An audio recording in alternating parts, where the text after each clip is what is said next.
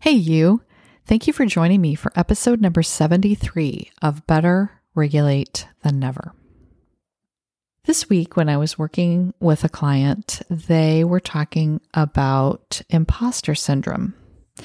Now, as a young person, I don't remember, I didn't know what it was. I never heard of it when I was younger. So maybe I had it, and I'm trying to think of times when I'm sure I did. I think this is like every human in the world feels this way, but imposter syndrome for me really became a thing or came out when I was working and when I was out in the world. And so if you are a younger person, I'll try to give some examples of what it might be like as a teenager, and then also kind of how it is for older people, because actually I think most of the people that listen are adults, which is great. Whoever listens, and I'm glad you're listening. But imposter syndrome is the experience of feeling like a phony. You feel like that at any moment someone's going to find out that you've been lying to everyone the whole time and you're really not as good as they think you are, or smart, or the job that you have, even though you're successful, you got there accidentally, or you got there by luck, or that you don't belong where you are. I think that could certainly be something that a young person could feel like, I don't belong here. How did I get here? What's going on? I remember as an elementary student riding on the bus and kind of looking out the window and just thinking, why was I born here?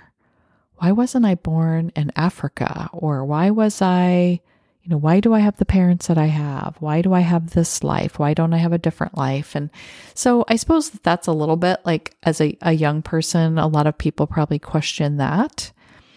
Or if people, when you're in high school, if you have been getting a lot of accolades for being smart, you might in your mind think, I'm not really that smart. Why do people think I'm smart? Even though your success or your grades or whatever would say different. I remember when I first heard about imposter syndrome, it was just maybe 5 years ago. And it was such a relief for me to hear about it, because I had been thinking that I was a fraud or an imposter, or people really didn't know the truth about me.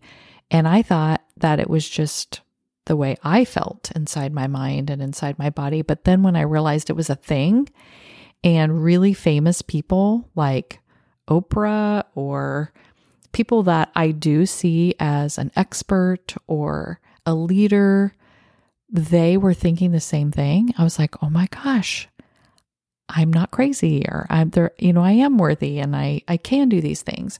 So it's really helped me.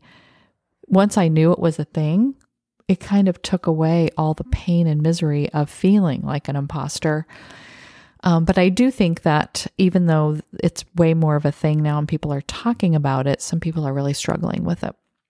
I remember my first school counseling job. I had been a teacher, and then I got my degree for being a school counselor, and I got my first job. And the whole time I was like, before I ever met any of the students, before I started on the first day or whatever, I thought, oh my gosh, they've hired me accidentally. Like, I don't know anything about being a school counselor. I don't know how to do this. How am I going to help people? I don't know anything about it.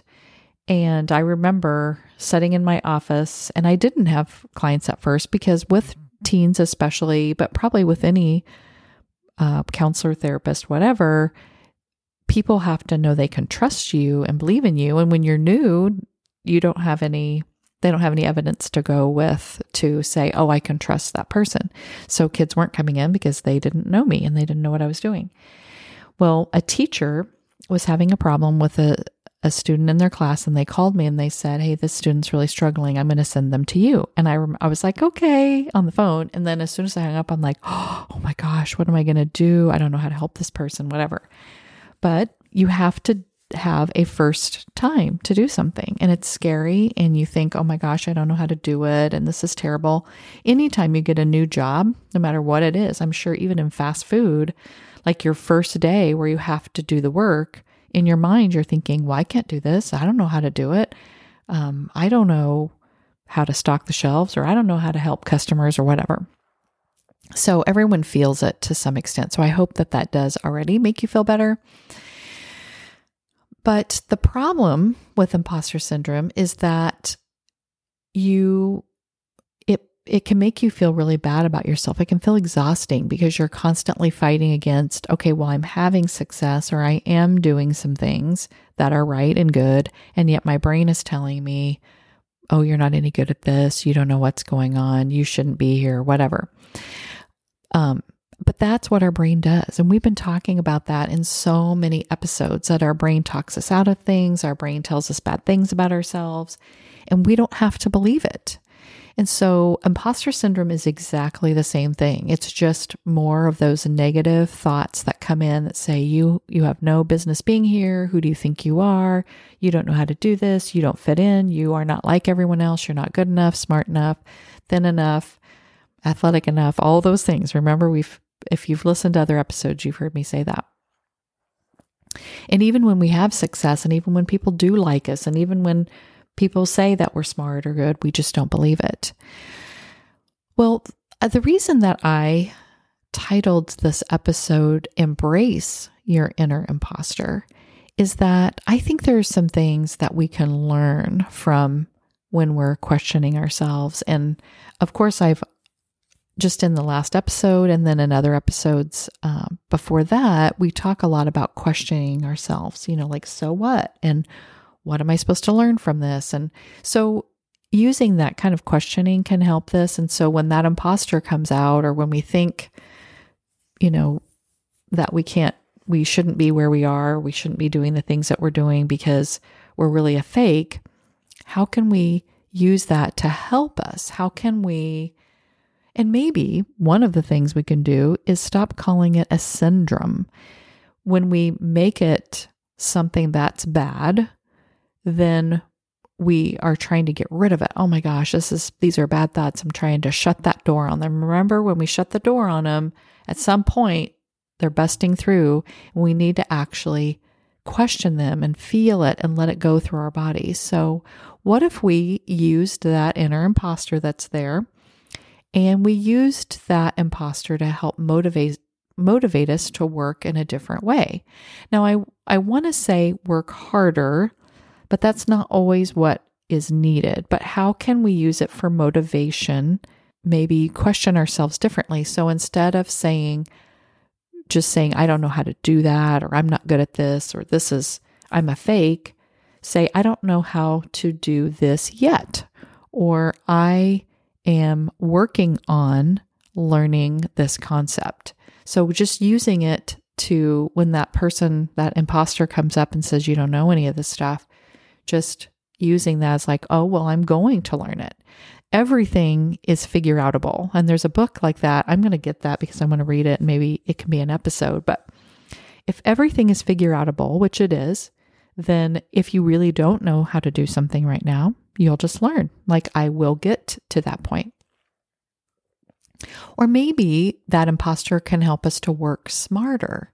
So maybe rethinking how we're doing something. What if I do this differently? How would it feel? Or maybe you are doing it in a way that takes too long or has too many steps or whatever. How can you change some of those steps or combine some of those steps?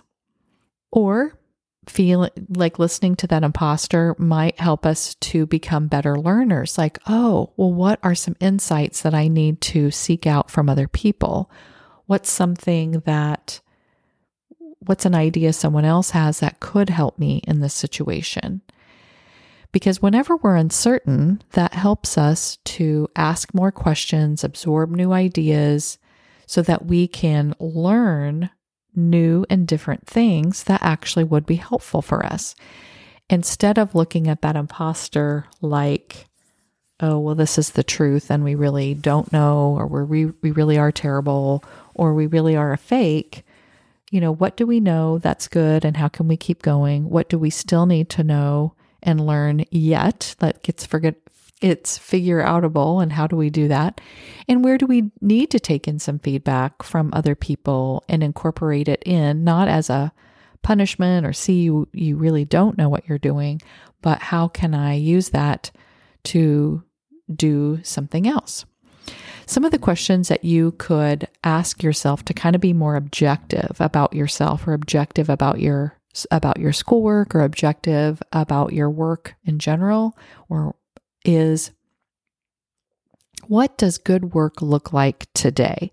So instead of looking at the whole picture when you go to school that day or when you go to work that day, what will being a good student, or what will be a good employer, what will that look like today?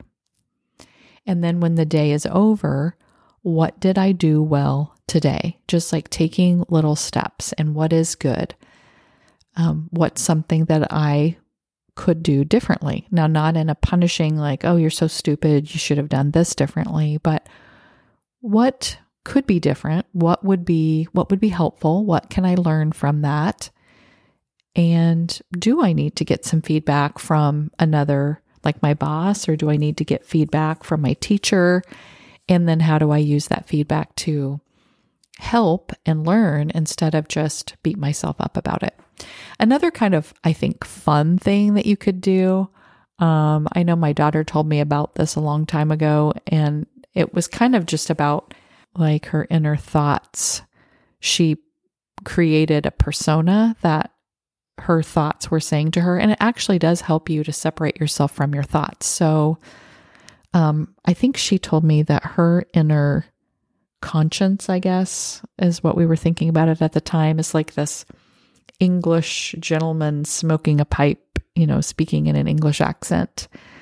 And another person said that their inner critic, that person, that imposter saying, oh, you don't know what you're doing, you aren't smart enough, good enough, whatever, she sees her inner critic as a warty toad, and she named him Clarence, and he's the one telling her all these negative things.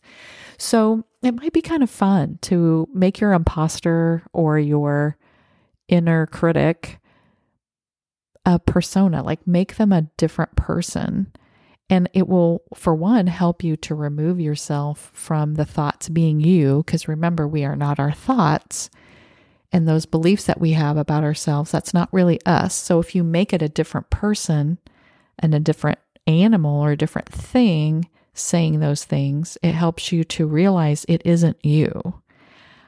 We also have talked about being the watcher of our thoughts. So when we have those imposter or critical thoughts, that we watch our brain saying those thoughts, and then we say, oh, I see that you want to tell me I don't know how to do this, but that's okay. You can keep saying that, but I'm going to move forward, or I'm going to go in this direction, or I'm going to realize that this is figure outable. This is something that I'm still learning.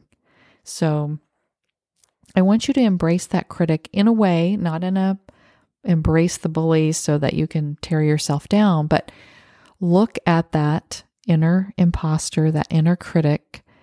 Think about them as a different person, give them a name, give them some kind of, what do they look like? What do they sound like? And remove yourself from those.